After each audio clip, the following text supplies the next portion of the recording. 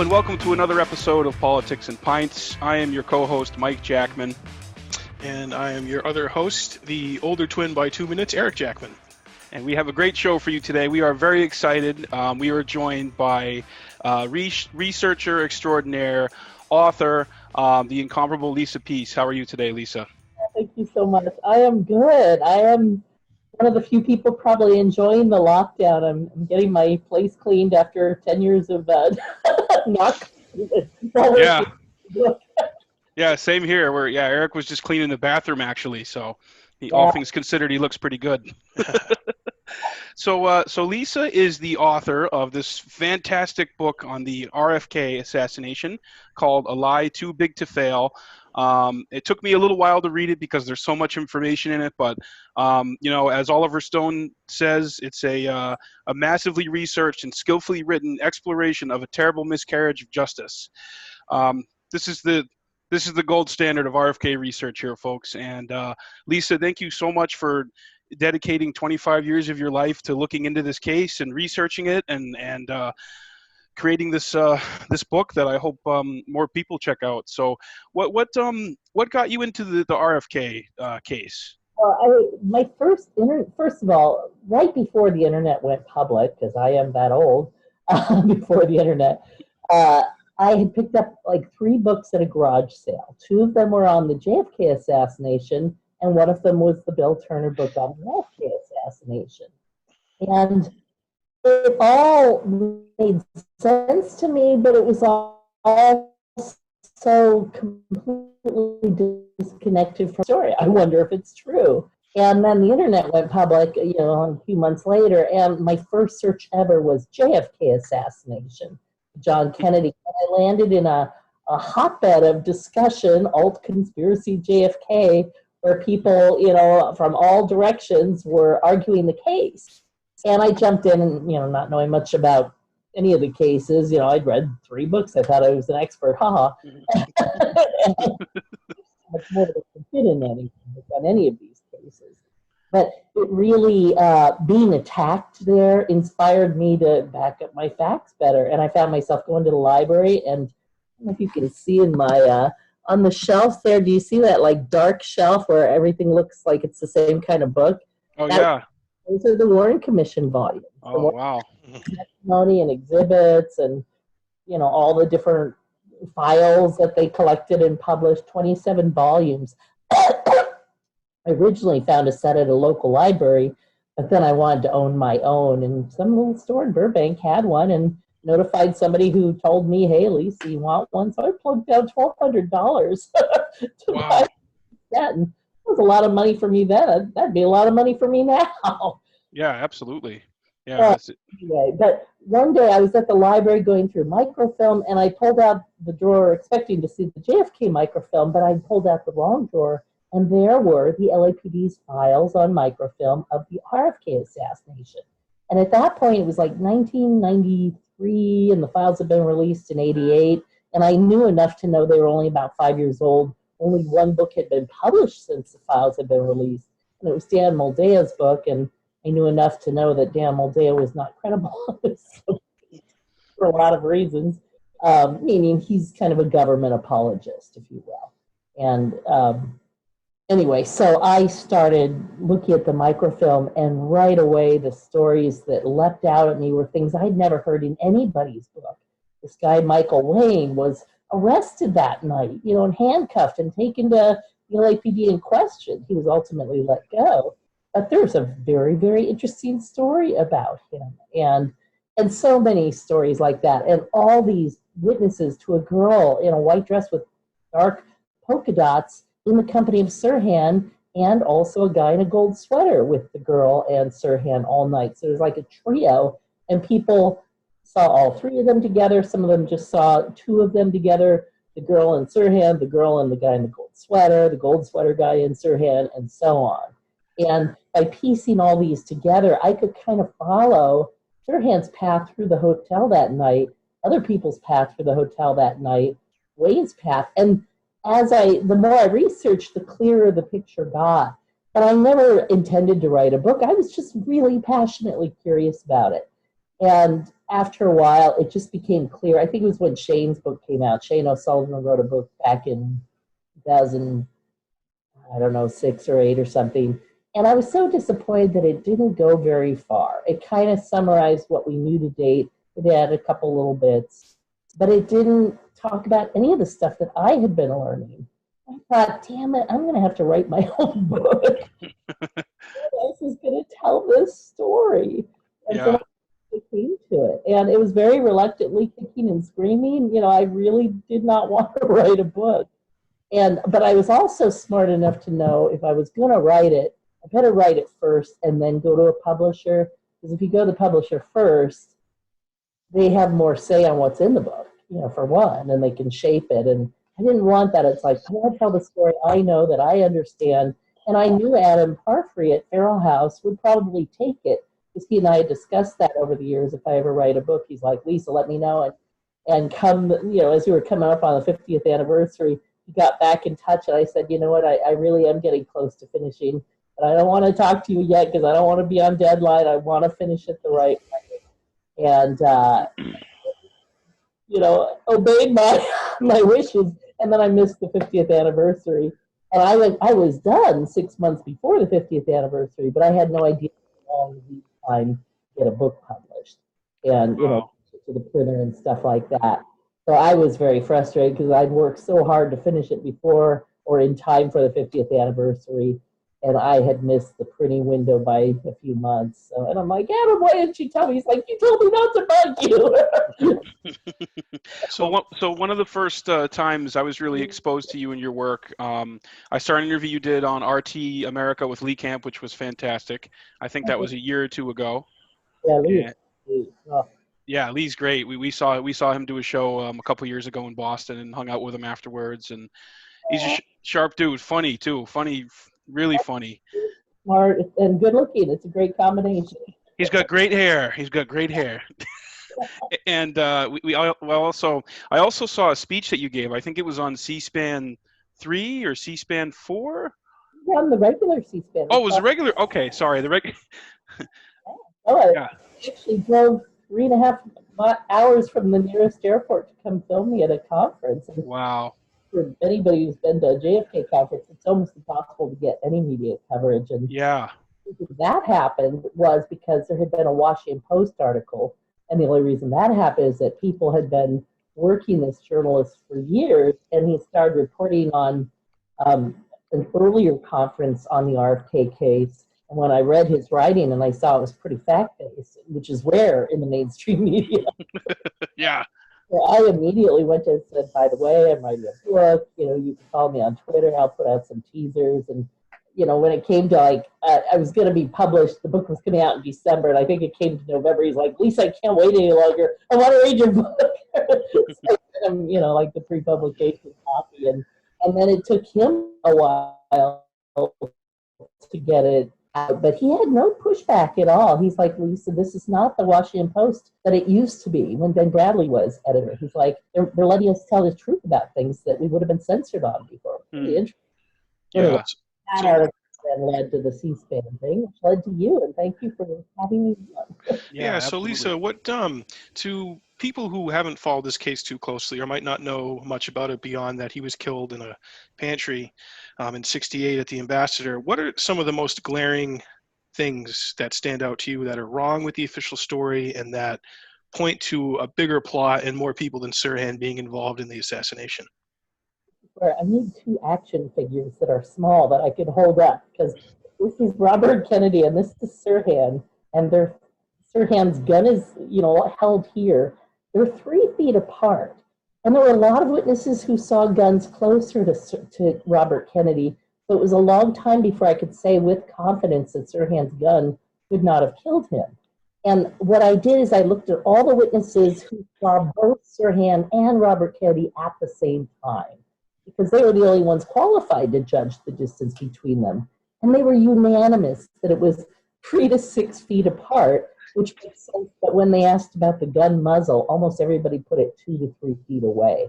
Now, Robert Kennedy over here, he was shot from like behind his right ear at not more than 1.5 inches, according to the coroner, Thomas McGeechy.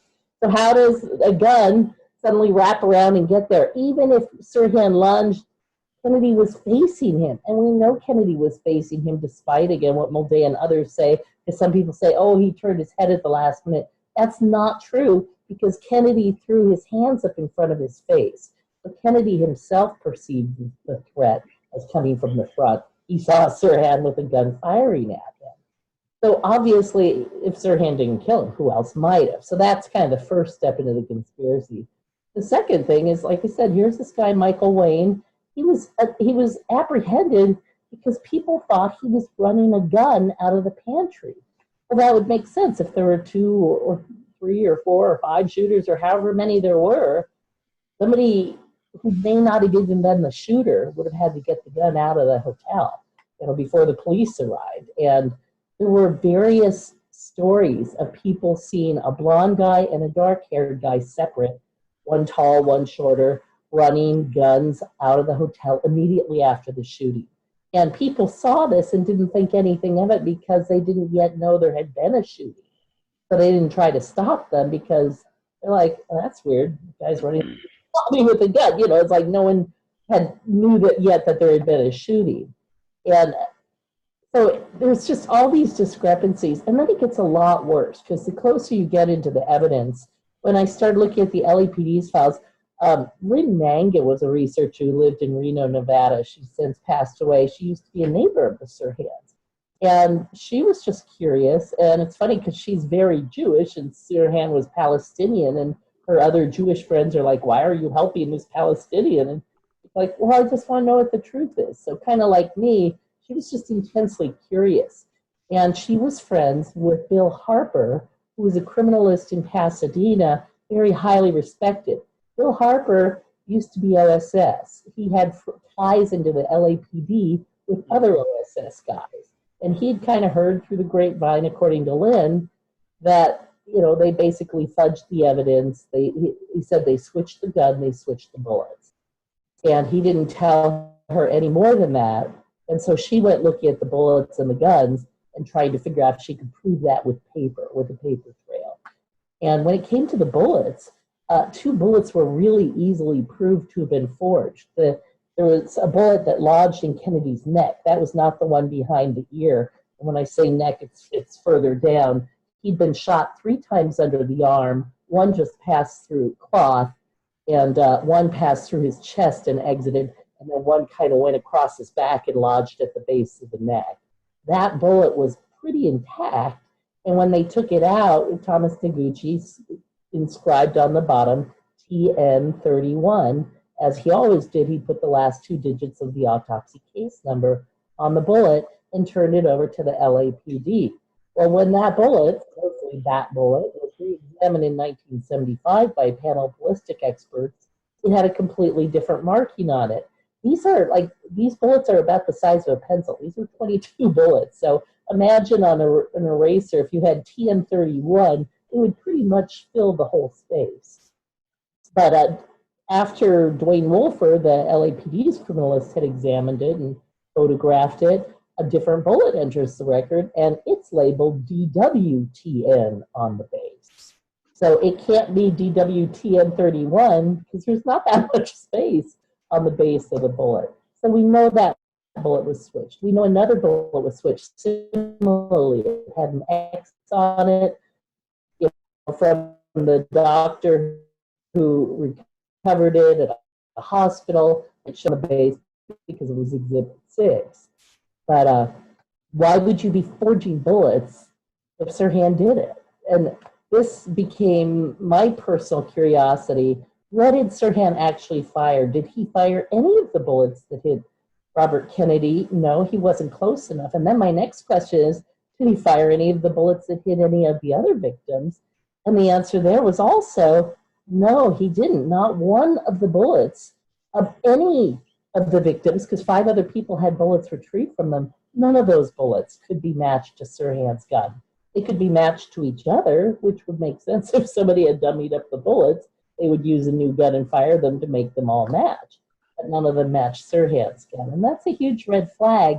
And there's a lot of other evidence, which I go into in my book, and I don't really have time today, that Sirhan was firing blanks and in a hypnotic state. And I just want to say something quick about hypnosis. I've seen some hypnosis demonstrations, and the freakiest one I saw was one where a woman was hypnotized on stage to believe she'd seen, she was being handed a $35,000 check. It was like a $100 Monopoly money, basically. But the guy told her it was a check, and she believed it, so much so that even after the show was over and the hypnotist had left the area, she was still wandering around distressed. And I'd talked to her before the show, so I kind of knew her a little bit.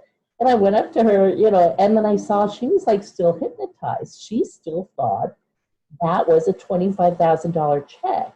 And that's when it kind of hit me. It's like, Sirhan wasn't even firing at Robert Kennedy. He was firing at something else. He was in an illusion that had nothing to do with the pantry. That's why he has no memory. He had no malice. He actually admired Robert Kennedy. He thought he was an angel, and he did get upset when he heard he was sending back to Israel. But it's an incredible story. And here's the thing. Sirhan is this guy who his whole family had been caught in the Israeli War for Independence, 1948. They had been living a middle-class suburban life, and then there's this whole war, and their country is uprooted. They end up being shoved into a little tiny house, with like a bunch of rooms shared by like 4 families and a pit for a toilet, and then people being killed in front of them. In fact, Sirhan's own older brother Munir was killed in front of him, and that really traumatized him. People who've been traumatized are easier to hypnotize because they're comfortable disassociating. Because the pain is so great, their mind has already learned how to like step away from things.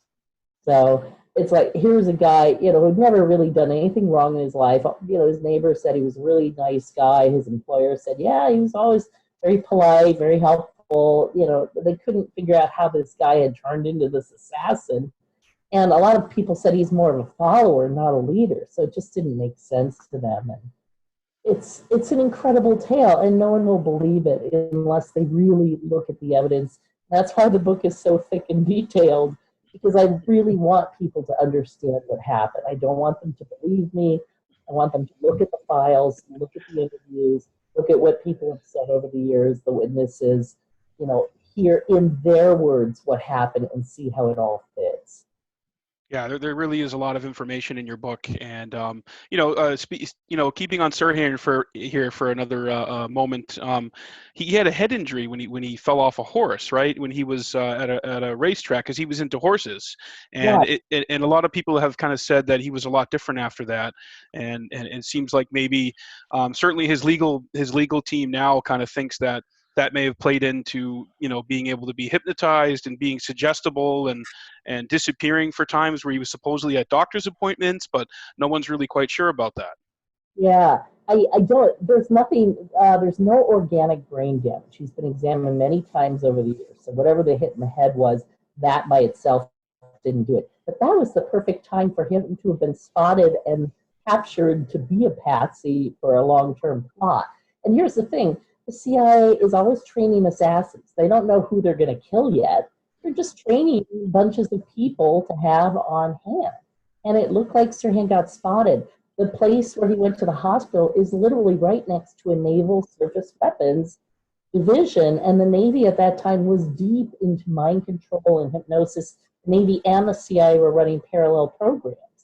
And so it's not at all inconceivable to hear this guy comes in and under medication or whatever. It'd be easy to test for somebody being under hypnosis. In fact, in one of my many hypnosis books on the top shelf behind me, one of the authors was saying one of the places they spotted people is in hospitals, because they're already medicated and they can just try a few things and find out right away who's susceptible. Sirhan is of the highest susceptibility level. And you will hear every hypnotist will always say, you can never make somebody do something against their will. And later day science is saying that's bullshit. Mm-hmm. And if they are of that most highly hypnotized, you can do really anything. And the easiest way to do that is not to get something to do them something against their will. It's, again, to give them a different scenario. You don't tell a woman the script. You tell her you're on this beautiful desert island, you're all alone, it's super hot, you're sweating, and you want to be more comfortable and your suit is starting to chafe, the girl might just disrobe right there on her own. You don't even need to tell her to take her clothes off. You set the situation. So, and right after, so Sirhan was an exercise boy. He was really a stable hand, but that day he was acting as an exercise boy, and he was working at a horse farm in Corona, and they put him, coronavirus. Oh.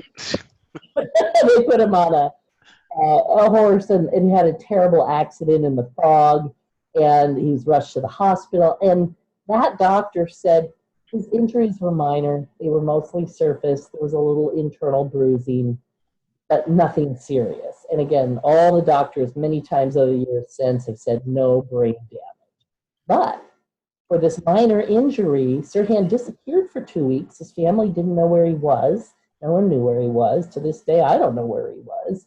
And then after those 2 weeks, he's continued going to, he went to a doctor once or twice a month for the next 13 months. And that's in the FBI's records. They literally tracked down all his office visits.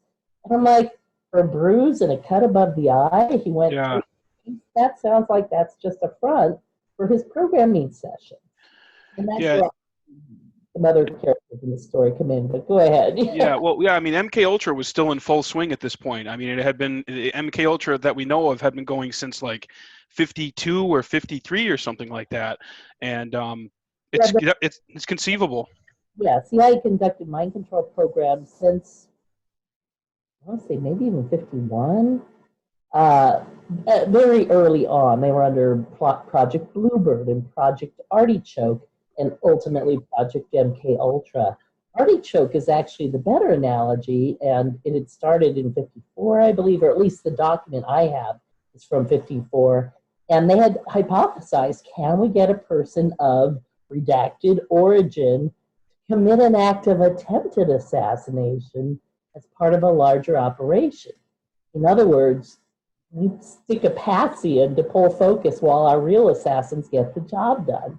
Yeah. And the answer was yes, because it seems like something similar happened to Lee Harvey Oswald. There were people who argued that, he had been hypnotized when he had been at Atsugi as part of a brain program they were doing there. Atsugi being one of the CIA's top secret bases where MK Ultra experiments were being held. And Jack Ruby, there's a guy who argued he had been hypnotized to kill Oswald, which would make sense because he claimed he did it to protect Jackie, which didn't protect Jackie at all, because the truth couldn't come out if you can't hear what the assassin has to say. Even in the Martin Luther King case, there's some weird evidence that James Earl Ray may have been hypnotized. And there's things he can talk about, and there's things he can't seem to talk about. And he would try over the years, and it was like he would censor himself. And that's like a sign of hypnosis. You get to a blocking point, and you just can't say anymore. And you don't know why you can't say anymore. You just can't. Hypnosis is such a dangerous thing. I wish, if people get nothing else out of my book, I hope they learn. Never do go out with a stage hypnotist. Yeah. Be hypnotized unless it's a true medical professional. And I would still do it with a video camera and witnesses, because in my book I talk about women going to men doctors who hypnotize them and then had sex with them. And then the women sued because it was not consensual. So obviously you can hypnotize people to do something against their will. Oh, absolutely. Yeah. It's interesting you brought up the MLK assassination.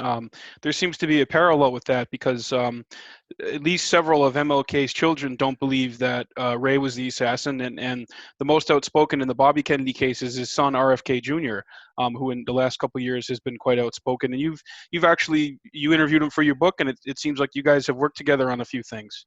Yeah, Robert Kennedy Jr. was just finishing his book that he'd been working on for 10 years when he reached out to me and, wanted to talk to me. At first, David Talbot connected us because there was something about the JFK case that Talbot knew was wrong, and he was having trouble explaining it to Bobby why it was wrong. And he's like, Lisa, who would be the best person to explain it to him? I said, let me. I totally understand that part of the case, and I can explain it to him. And I did. And then Bobby backed off. And, because when I have a good argument, I have a good argument, and I bring the facts. And so he was persuaded, and then he and I talked a little bit about his father's death, and he had me over at his house, and I had lunch with him, which his wife graciously made, and get another nice chat. But he was working on putting a chapter on the JFK case and a chapter on the RFK case in his family biography book, American Values. And the publisher balked and said it's not really in the tone of the rest of the book. And honestly, it isn't. But it's a huge part of his life and his family's life, and it should have been in that book. But he decided then he might do a separate book just on that, because he's been doing his own research over the years. He's learned a lot. Obviously, people have talked to him that have maybe not talked to anybody over the years, but because it's him, the son, they will talk to him. Now, that every disinformationist in the government is out trying to talk to Bobby too. And, everyone's concern is that he'll fall for some of that. Hopefully not. But yeah, the day Thane Eugene Caesar died, he called me over to his house. He's like, Lisa, bring some books. I need pictures of Thane Eugene Caesar. I'm going to post something on Instagram. And he did. And he doesn't have a computer or a typewriter. He does everything by his iPhone or by hand. And so he needed word counts. So I was there with my computer, every time he did it, he'd email it to me, and then I'd check the word count. And it was kind of fun, but I helped him with that. And I tried to tell him at a couple points, it's by the way, he really didn't kill him. I'm pretty sure he didn't kill him, but I am pretty sure he shot him. But I don't think Thane made the fatal shot for reasons that, again, I encourage people to read my book. 3 shots under the arm, and Thane Caesar is holding that elbow, standing right there. Those shots he could hide easily. But he's a big, tall guy. He's taller than Robert Kennedy. His arm would have been almost at a downward angle, pointing. It's like it would have been impossible to hide that. Whereas in the book, I have a couple of witnesses to a guy in a white busboy uniform who put his hand up to Bobby's head, and people had the distinct impression that he had fired a gun, and yet they couldn't see a gun in his hand. And I talk about the various kinds of weapons that could have been concealed, and that white busboy is the better suspect for the fatal shot. It's the one at the back of the neck wouldn't have killed him. But it's not for lack of trying. I think Thane Caesar was trying to kill him. I think he almost killed him, and he held him in place so somebody else could kill him. I believe all of that from the evidence. But whether he made the fatal shot, that to me is more of a stretch, to be honest. Yeah, so you want to go into who Thane Caesar was a little bit and some of his connections and who he was involved in? That night, there was a hired extra guard. The hotel had its own security force, but because it was a big election night and they had several parties all over the hotel, they hired Ace Security, which was a separate outside security firm, and Thane Caesar was one of the security guards. He was moonlighting as a guard, and in fact, it appears he only got hired the week before, May 28th, and then it's June 6th. So, hired right at the, maybe May 25th, it's in my book, but hired very close to the date. So it's not like he'd been a guard for years, but his job at the hotel that night was to guard the pantry and to keep people out who didn't have press badges, Kennedy party badges. Well, obviously, he didn't do a very good job, because without either of those badges got it and shot Kennedy.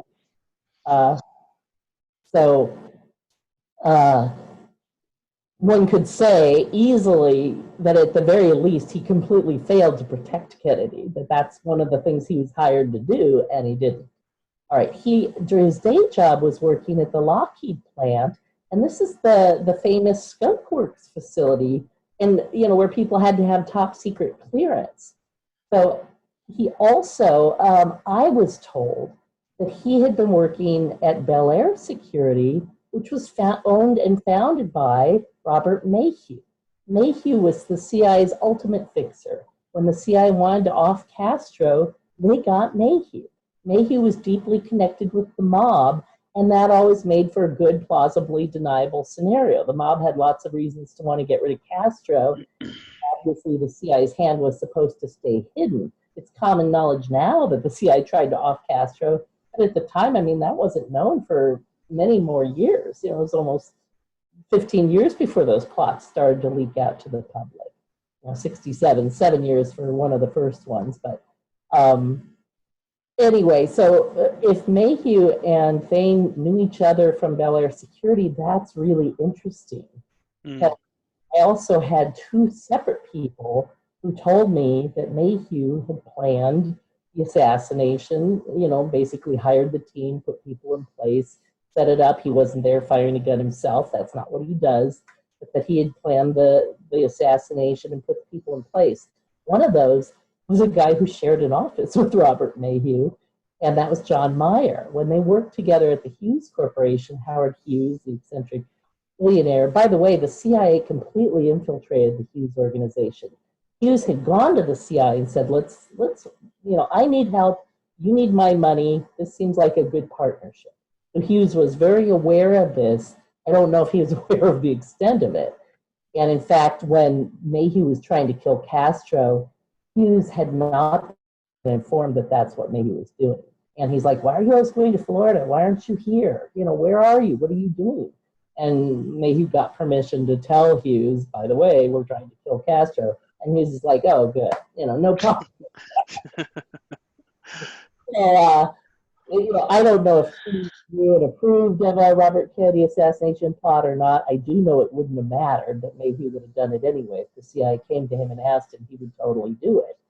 And if he wanted to do it on his own, there's a lot of evidence that he wouldn't have done it. If you read Mayhew's own autobiography, he's got a lot of interesting stuff in there. It's almost like he wouldn't sneeze if the CIA didn't approve it. And the CIA had that same feeling. He said something in the IG report on the Castro plots about Mayhew I wish I'd put in my book. It's kind of like, oh yeah, we got Mayhew in the bag. Those weren't the words, but it was like, he won't do anything without our permission or approval. Like, he's totally loyal to us. In other words, I feel they probably had something they could blackmail Mayhew with, and so they had him, and that he would never do anything they didn't sanction.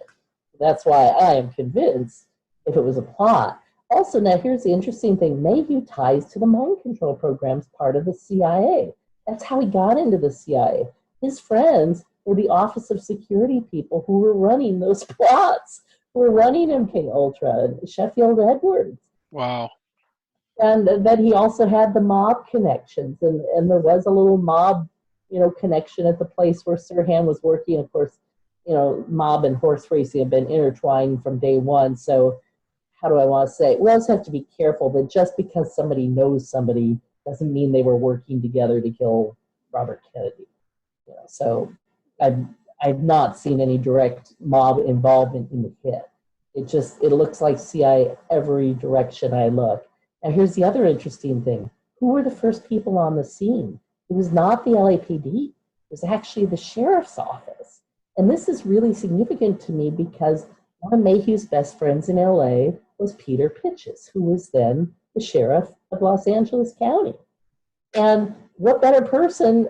Actually, he might have been the assistant sheriff. He became sheriff later, but he was very high up. I don't remember now if he was sheriff then. I think he was. Again, it's in my book correctly. Once I write it down, I forget it. Yeah. But who better to control the crime scene than your best buddy, Sheriff Pitches, who apparently had covered up for a murder that Mayhew had probably organized sooner. There was an actor who was sleeping with a girl that Hughes wanted, and he wanted that actor literally done away with. And suddenly the actor and the girl go out to a gun range, and the actor ends up shooting himself, supposedly accidentally, while cleaning the gun. Don't know what really happened, but I do know that Mayhew had talked to Sheriff Pitches about it to convince Pitches that he wasn't involved, which is interesting in and of itself. And again, there's more about that in the book. But Mayhew's a bad dude, and John Meyer shared this office with him, and at night Mayhew would drink, and he would drink heavily. He would just start talking about stuff, and Mayhew didn't tell him I killed Kennedy, but a few days before, John Meyer was supposed to be in the pantry with Bobby. He was going to give him a speech about nuclear disarmament. He was preparing it for him, and was planning on flying down Monday, and the primary was Tuesday. And Monday, Mayhew comes into his office and says, cancel your flight, you're not going to Los Angeles, and you're turning the Don Nixon relationship over to me. Because Howard Hughes had asked John Meyer, get close to Don Nixon, because Richard Nixon has a big future in it being in for us, basically. And so that was interesting. And then the day of the assassination, John Meyer didn't, or it was the day after, because he knew he had been shot, but Robert Kennedy lived for 24 hours. He didn't die immediately. And so after, it was like the next day, so that would have been June 6th. He was shot after midnight on the 5th. He died like 1:40 a.m. on June 6th. And that morning, Mayhew and Don Nixon and Meyer had a meeting, and Meyer showed up, and they're laughing and joking and talking about Robert Kennedy in the past tense, and Meyer's like, "What's going on?" And like, "Oh, John, you're so out of it. He's dead. Great. Break out the champagne." And Meyer was just kind of horrified because that wasn't his politics, and they were doing that because Meyer was a registered Republican. So they assumed because he was a Republican, he was on their side. But he's like one of these honest Republicans who's like, that just doesn't seem right. And he liked Bobby on a personal level. And honestly, today, he'd probably be a Democrat. He was much more on the liberal end of the Republican Party. And so, interesting. Now, the other person who told me Thane Caesar, or that Mayhew was involved, was a researcher I'd known from the JFK case. And his father had been an electrician who had worked at the Rampart Station, where a lot of the witnesses had been taken right after the assassination. And he knew the detectives there, and they told him it was a Mayhew operation. So that's pretty darn interesting. And, is he making it up? Maybe. Is he lying? Maybe. But why? Why would he lie about that? Why would he say his father had said that when he hadn't? I talked to him in person. He seemed very credible. I asked him to send me an email because I wanted to make sure I used his words, and I used that in my book. Yeah, and now, before Caesar died, he wanted, correct me if I'm wrong, he wanted RFK Jr. to fly to the Philippines, and he would agree to an interview for a sum of money or something, some weird, what was the deal with that? Well, how do I say it? That probably came through Dan Moldea, meaning they didn't have any direct contact, Thane Caesar and Bobby. But Moldea kind of became Caesar's handler, if you will, and if you wanted to Caesar, you had to go through Dan Moldea. He's not a lawyer, so that was a little odd. And Moldea wanted $50,000 to set up an interview. So, Bobby was curious, but he's like, I'm not going to pay $50,000 to talk to this guy. But Bobby does like to talk to people in person. He's a very good judge of character. You can imagine how many people have been in and out of his life, and he's learned who the good ones are pretty quickly. He to me, after he felt my energy, it's like she's good. And but when I was at his house and we were talking about the case, I said, "Have you ever talked to Sirhan, and would you like to? Because I could hook you up with his lawyer, and I bet you would take him to see him." And he's like, "Hell yes!" Wow.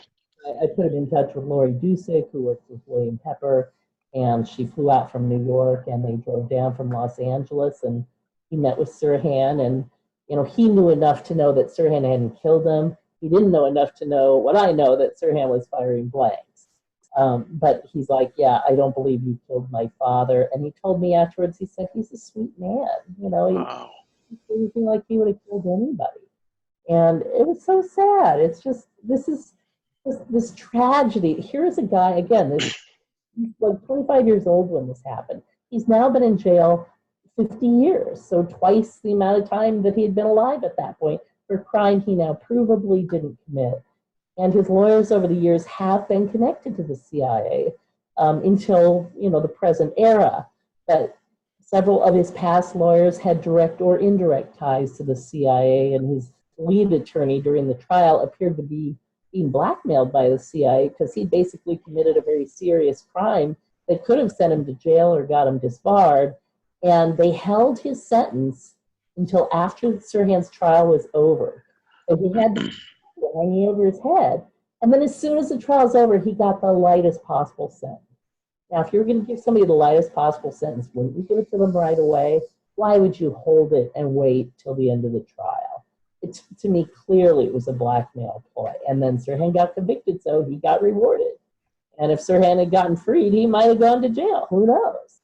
And we all want to believe that we have a working justice system, that the DA and the police wouldn't conspire to frame an innocent person. But the facts show us otherwise. It's why the Innocent Project has so much work to do. It's easier to frame somebody and tell the public, go back to sleep, we have it under control, and to say, you know what, we don't know who did it. That's a terrible PR story. And so the police don't like to do that. So they find some guy who they know is guilty of something, in a lot of cases, and then they frame him up on something else, maybe much more serious. It's just, I'm hoping that my book shows defense attorneys what kind of techniques the police can do to frame people so that they look deeper into their clients' cases and that people consider that, what if my client was hypnotized? What if he really doesn't remember? What if he really was acting out somebody else's suggestion? These things really happen. Yeah, absolutely. And that was that Grant Cooper you were talking about? Is that fellow's name? Cooper, yes. And then there's two other figures too who were, I believe, LAPD, but they were also intelligence connected, Pena and Hernandez. Yes, both of them had worked with USAID, which is a long-time exposed front of it's the Agency for International Development. It's an easy way to get CIA people into other countries, so that and embassies have been used forever. It's an open secret. No foreign government is fooled.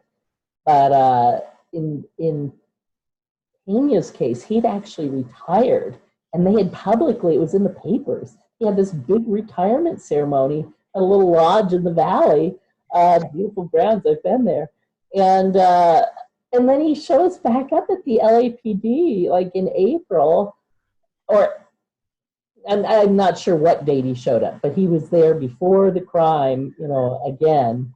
And it's like, why are you bringing him back? And he had some really lame excuse, like, oh, I just didn't like the work or something like that. And then Pena, there's a flow chart that shows the flow of information, who interviews who, and then it goes to this person's desk. And at some point, Pena had sole authority to decide if somebody got re-interviewed or not, or if that line of questioning was shut down. And so when Sandy Serrano, this girl sitting out on the back steps, saw a girl and a guy, she'd seen 3 people go into the hotel. 2 of them came back down with the girl saying, we shot him. Sandy said, who did you shoot? And the girl said, we shot Kennedy. And they ran off into the black darkness of the back parking lot, never to be seen or heard from again. And I, by the way, in my book, I talk about, I think the girl was, obviously she wasn't talking to Sandy or the person she's running with, who probably knew by then that there was a guy at the top of the stairs at the door there with a walkie-talkie. And I think she was alerting him, we shot him, we got him, it's over, let's go. And so people have always said, why would she say that? Why would she expose herself? Anyway, she had gone on national TV within, a couple hours of the assassination and told her story very convincingly. And so the LAPD worked overtime to discredit her. The FBI too. They took her back to the hotel. They tried to confuse her. They made her sit in the wrong set of stairs for a photo. And she even said at one point, it's like, I think you're trying to confuse me in her interview. And so Pena and Hernandez were like best buddies, and Hernandez ran all the lie detector tests for Pena. And again, only one guy, obviously not using legitimate techniques, scaring people, intimidating people. In Sandy's case, it was almost like psychological torture. If you love Robert Kennedy, you will not say this. You will not say it was a conspiracy. Think of his family. If you love them, you would not do this. And Sandy's like, I know what I saw. And she hung in there really well for like 3 rounds. But he kept like running the same session. That's what they call like an interrogation session. And it's like he was running the same script over and over. And, when she realizes she's in this indefinite loop, she finally starts to break. And then he seizes on the brakes and says, see, you're not sure. And then he finally gets her to back off her story a little bit. And then Pena, this other CIA guy in the police force, the lead detective, as the files come to him that talk about a girl in a polka dot dress with Saran, he says, Serrano's story phony, no follow-up interview. He just basically one-handedly shut down that side because they'd had an APB out for the girl for almost 3 weeks after the assassination. even the LAPD thought she was involved. And then Pena managed to shut that all down with the help of Hernandez. And again, two CI guys in the LAPD shutting down an aspect of conspiracy in a case that involves mind control and doubles, because there were Sirhan lookalikes in the hotel that night. A lot of people saw people who I knew weren't Sirhan because they weren't dressed with the same. He wasn't wearing a white top and black pants. He was wearing a blue velour shirt and blue jeans. You can't mix those up. That's not close. So, but he looked remarkably like Sirhan, and a lot of people thought he had been, a shooter or a gunman or looked suspicious that night. So do you think there's any credibility to the identification possibly of David Morales, Gordon Campbell, and George Joannides being there, or are those totally different guys? What's your take on that? I knew that story was phony from day one because I knew who it came from. It came from the guy Brad Ayers. And Brad Ayers had been at JM Wave, at the CIA, mm-hmm. And I and Jim DiEugenio had met with Brad in, Arizona. I don't remember why I say that because I don't think we were ever in Arizona. But at some point, we met with him on the road in the South somewhere. And he tried to sell us on the story that David Morales was involved in the Martin Luther King case. And he said, James O'Reilly talked about this big Indian guy. Well, that could only be David Morales. I'm like, really? There's only one guy who's big and looks Indian in the whole world, And neither of us bought his story. And we talked to him for like 2.5 hours, 3 hours.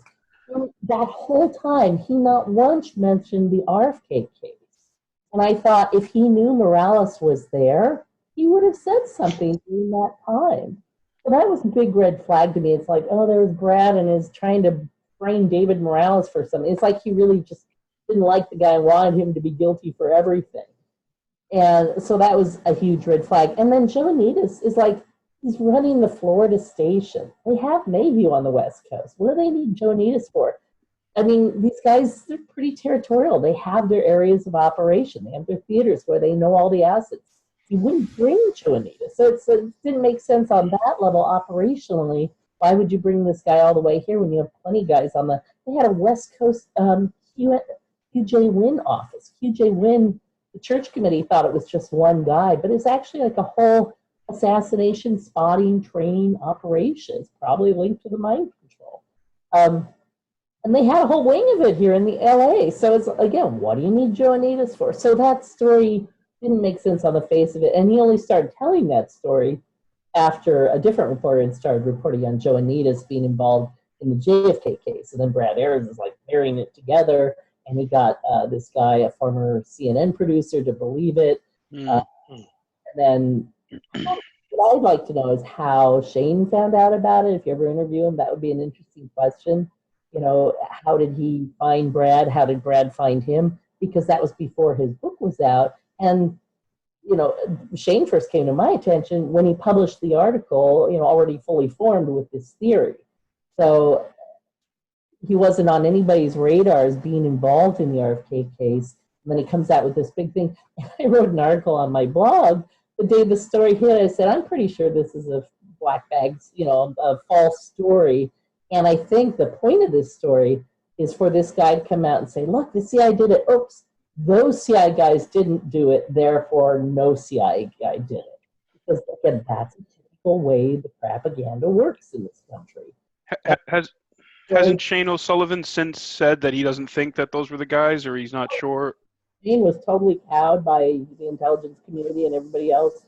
That's not what you saw. And now Shane's like, he's been cowed so far, he won't even say the CIA was involved in anything, which is pretty far to be cowed. So, yeah, I lost a lot of respect for Shane, unfortunately, through that incident. And when I met him, he's like, oh, Lisa, you have no idea how mad I was when your article came out questioning me.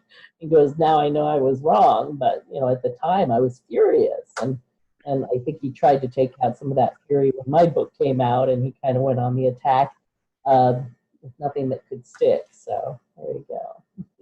There are these internecine wars among researchers, unfortunately. Yeah, I know. We thought the truth that, in my experience, in all these cases, most people are in it for their own personal glory, and that's really sad. there's only a handful I will even talk to that I think are totally honest and totally in it for the right reason. And most people don't make that cut. Now, did you ever get a chance to talk to Emilio Estevez about the case? 'Cause you were involved in the film Bobby, right? I did, yeah. I heard they were doing a film, Bobby, and that it was going to be filmed at the Ambassador Hotel. I'm like, oh, I have to tell them. And so I reached out, to his agent or whatever, and I said, I have maps of the hotel, I have witness statements, I'm happy to share everything for free in the hopes that you just get it right, and they reached back out and said, well, the story isn't really about the assassination, it's about these fictitious characters at the hotel, but I'd like to meet with you and see what you have. And the woman he had me meet with later became his wife, but at that time she was his researcher. And I took her my file on the girl in the polka dot dress, and I had stacked them, the files in a certain order to create like a growing momentum, if you will, because it's an incredible story, just that slice of it. And as she read it, it's like her jaw was hanging lower and lower, and by the end of it, she's like, watch her read. She's like, oh my God, I believe that girl was there. Lisa, this is crazy. I didn't know anything about this. So she told Emilio, and I said, well, if you're going to talk to Emilio, give him a copy of my book. This was when I had the book, The Assassinations, a collection of essays by me and Jim DiEugenio and others involved in the case. And so I, wrote a little note to him. And next thing I know, his research is like, okay, if you want to be an extra, go to this firm, tell them you've already talked to us, and they'll send you out here, and then you're in. And so I did, and as soon as I got to the set, Emilio came and he shook my hand. He's like, Lisa, that's a great book, and thank you so much for helping. And then he brought me to a camera, and he's like, look at this footage, because they had shot Kennedy being taken away in the ambulance or something like that, and it looked very much like the original footage. And I said, wow, you did a really good job there and stuff. So, we had a couple little interactions on the set. And then, interestingly, on that set, he took me to a guy. He said, this guy was actually there that night in the pantry. And this ended up being one of my most important witnesses. And I didn't realize it at the time. Because first of all, I wasn't even sure he was there. But later, he was able to show me a photo where he was in it. So it's like he was clearly there. And unfortunately, I had lost that document of who it was. And so in my book, he's unnamed. I've since recovered who he was and his story. And if I ever do an update, I'll put that in there. But he had seen this guy, in a white busboy uniform shoot Kennedy. And he just assumed the guy in the white busboy uniform was Sirhan. And he was so certain it was Sirhan that he made Emilio put the assassin in a white busboy uniform for the film. And I tell Emilio, oh no, that's not what Sirhan was wearing. He goes, this guy was there. That's what he saw. And I'm like, okay. And that is what the shooter probably wore. It just wasn't Sirhan. But again, he must have looked enough like Sirhan to convince people they were seeing the same guy. And so that was really interesting. But I didn't know how important that was until years later, when I was listening to audio interviews, and this woman, the wife of the CIA guy, and I'm going to forget it, George, in the pantry, who captures Sirhan. Anyway, there was a famous journalist, the name is in my book, and it was his wife, and she too had seen the guy with the white busboy uniform go right at him, and she's like, I felt like he shot him.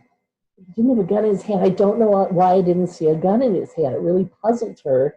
But she's like, she was certain that guy had killed him in the head, and yet she couldn't see a gun. And it turns out, for example, the CIA has a gun that's so small it'll literally fit in the palm of your hand, and a ring goes around a finger. When you move the finger, it'll fire.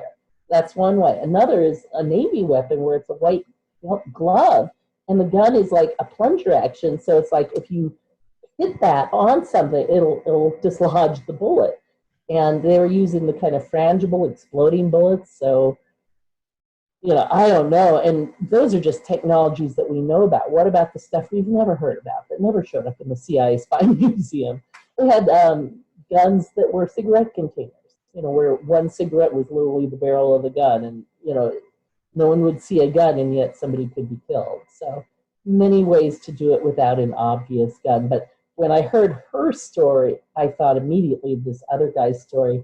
And the other guy had then been the police interviewed him, and suddenly a press person whisked him away from the police and put him on a plane to Australia, because that's a good 12-hour flight. So he's out there. He was there for a couple of days, and they, interviewed him for 5 minutes on camera, which she thought was so odd. Like, why would you fly me there and put me up for a couple of days and then interview me for 5 minutes on camera? It's like, why didn't you just do a remote shoot? And all the way down, an oil executive sat next to him and queried him about everything that he saw about the case. And by the time he'd told everybody his story. By the time he got back, he didn't tell anybody else because he'd already told everything he knew. Police never contacted him again. No one ever reached out to him. So he was done until this film came along, and he reached out to me and said, "Hey, I was there. I had this interesting story. Here's what I saw." And since his story and the other woman's fit so neatly together, because he was behind and she was kind of to the side, but they're both seeing this guy in a white busboy uniform come up on Kennedy from the same direction at the same moment, who looked a lot like Sirhan, enough to fool them both. They both thought they were looking at Sirhan at that point. That was interesting to me. So, and that's why I think Thane didn't kill him. I really think this guy in the white busboy uniform did. And I talked to the other busboy, Juan Romero, shortly before he died. I met him at the 50th anniversary showing of, we did a 4-part series on Netflix, and they had a little screening of the last part. And I met him there, and I talked to him. I said, "Can I call you and interview you? I've got a couple more questions." And there was a story he'd kind of denied over the years that it was in the Bill Turner book, where 2 guys had come seeking white busboy uniforms 2 days before the assassination. Now, again, if you got a guy, an assassin in a white busboy uniform, you got to get that uniform somewhere. So that story also fit. But when I talked to Juan, he's like, "Oh, that story's not true. I don't know why people wrote that. I never said that." I said, "Well, that's odd, because Juan, I'm looking at an FBI report." And I read it to him. He's like, "Oh, maybe I did say that." And then, but it wouldn't have been firsthand. He's like, "Somebody must have told that to me, and I told that to them." He's like, "I didn't personally witness that, but if I said it, somebody must have told that to me." And so in that sense, it's true. And I'm really glad I spoke to him, because his last word up to that point had been, "That incident never happened." And so fortunately now, I got him to change that. So all of that, again, it all fits. If you go the scenario in my book, every piece of evidence actually fits the puzzle perfectly. And to me, that's how you solve a crime. You don't solve it by skipping some pieces or throwing out some pieces. I remember reading Bugliosi one time said something like, "There'll always be pieces that don't fit." And I'm like, no, then you either didn't understand the piece or you didn't really solve the crime.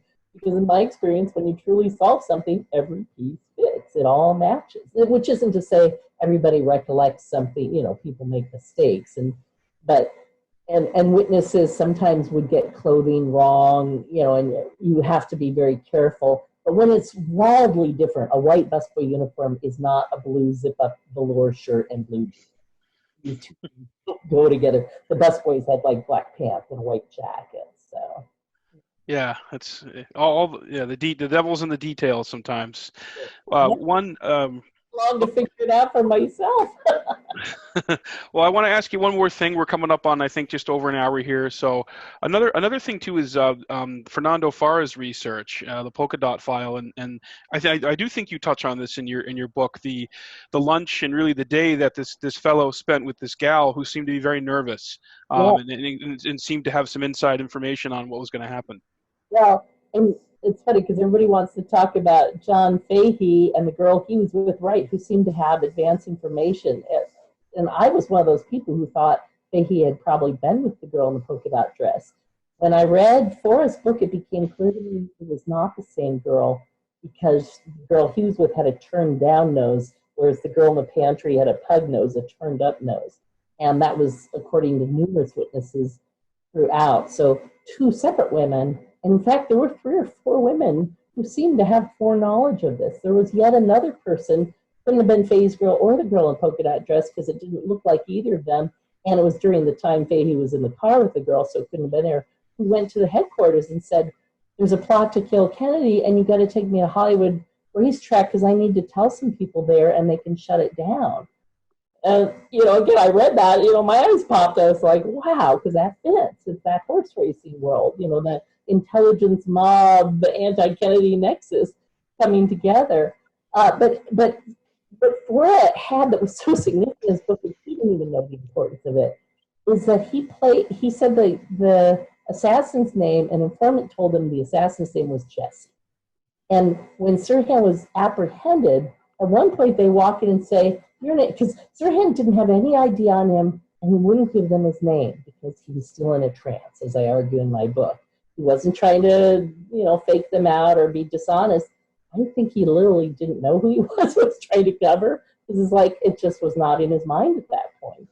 And because that buys people time to get away. Anybody associated with him would be out of the area, by him not being able to remember anything. And they thought Sirhan's name was Jesse Greer, and they thought that was the shooter. And that may well have been the name of a cook who had worked there, who disappeared that night, never to be seen again. I asked, Juan, was there, somebody named Jesse Greer there? He's like, no, name means nothing to me. But, again, he's a busboy. It's a huge operation. And every hotel uses contractors. And as Flora explained to me when Jim, I called Jim to meet this guy in person, because I never know who I'm talking to. I always want a second opinion. And Flora was explaining that they sometimes just pay cash to people off the street to come in and do things. And there was another guy who worked in the kitchen who was in that exact situation, who claimed he knew somebody who claimed to have been the shooter. And, that whole story is in my book. And again, every piece of this kind of fits together. And what's really interesting is that the Jesse that Flora was tipped off about worked at a hamburger stand at the corner of Westwood and Wilshire over, far from the Ambassador Hotel, probably 30 minutes by car from the Ambassador Hotel. And guess who else had been at that exact spot that night? Michael Wayne. Picked up a car with a guy and two women at that corner and drove into the hotel. I can't help it. My argument is that Michael Wayne is the on-site planner, runner of the assassination. He's collecting press badges from various people all night. Right.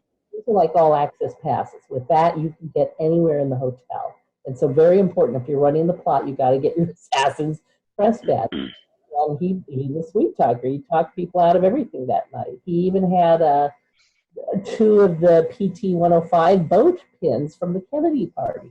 Those were kind of like collector's items even then. And so the fact that he was able to get two of them shows how good he was at what he did.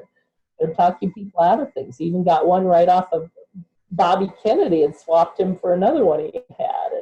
And, so that he claimed he had Bobby Kennedy's pin. And then he gave it away right before the shooting. And it didn't have it on him when he was arrested, which is also very interesting. Because if he was a collector, which was Michael Wayne's explanation for why he had all this political memorabilia, if he was a collector, why did he give some of his best stuff away right before the shooting started? So anyway, so Flora's book had little pieces. It also connected the dots on a story of, again, a Sirhan look-alike the Sunday before. The primary was Tuesday, shot right after midnight on Wednesday. But the Sunday before, there had also been an event at the Ambassador Hotel. And there was a guy, again, in a white busboy uniform that people thought was Sirhan. It was probably not Sirhan. And Sirhan was at the hotel that day, but again, wearing his ordinary stuff. Well, so much information, Lisa, and like you said, it's all in this book, A Lie Too Big to Fail, A Lie Too Big to Fail, The Real History of the Assassination of Robert F. Kennedy. Essential reading for anyone out there who's really interested in this case, and the fact that Sirhan is still very much alive. He's 76 this year, and he deserves to be at the least paroled. He's got a home to go to. They own their home. His brother is still alive and can take care of him. People say, oh, he's been in jail so long, he probably doesn't want to get out. That is absolute bullshit. He wants to get out. He and his brother talk weekly. It's all they want. It's what they both want. It's for him to come home and just, lead a quiet last few years of his life, in peace. And I'm very much in favor of that. I set up a petition. If you Google Free Sirhan, you will find the petition, and I would ask people to sign it. It would take millions of voices. Only a few thousand have signed it. So please tell your friends. The problem is people need to read the book first to understand why it's so important. Because if we free Sirhan, we're really resetting our government, our history, our media. We're saying the history to this point has been false, but from here forward, it will be true. And honestly, in my mind, until the media can tell the truth about the past, they have no credibility in the present, and nor should they. And I am not a Trumper. I am not a MAGA person. I am not one of these, I will say fake news because there is fake news. It was fake news that led us to the war in Iraq. No one denies that now. There were no weapons of mass destruction there. That was all one big lie to get us to go see some oil fields, and that's very clear now in retrospect. The reason I wrote this book is not just to free Sirhan or to tell the truth about the assassination. It has a bigger motive, and that's to get people to understand that our media and the government work hand in hand. And until we separate that, we do not have a democracy. We have a covert dictatorship. We are all mind control victims. I tried to make that point in my Mind Games chapter. Sirhan's not the only victim in this case. We all fell prey to a lot of the lies that were told about this case. It's a good gut check for every citizen. It's like you have to have a better criteria for believing something than it was reported in the mainstream media. That by itself means nothing, unfortunately. And in a democracy, that should be enough. And that's why our country is so in trouble. And that's why I'm trying to rescue it. Oh, absolutely. Well, thank you so much, Lisa. Thank you for your time. And where can people follow up and check out what you're working on and your work? Follow me on Twitter. That'll be the fastest way. If I've got something new to share, you'll hear about it there first. It's just at Lisa Pease, LISAPEASE. And if you Google that name, you can find my book on Amazon or A Lie Too Big to Fail. Thank you so much, both of you. I really, really appreciate the interview. Yeah, it's great to talk to you, Lisa. Thank you so much. Yeah. All right, folks, that'll do it for another episode of Politics and Pints. Have a great day.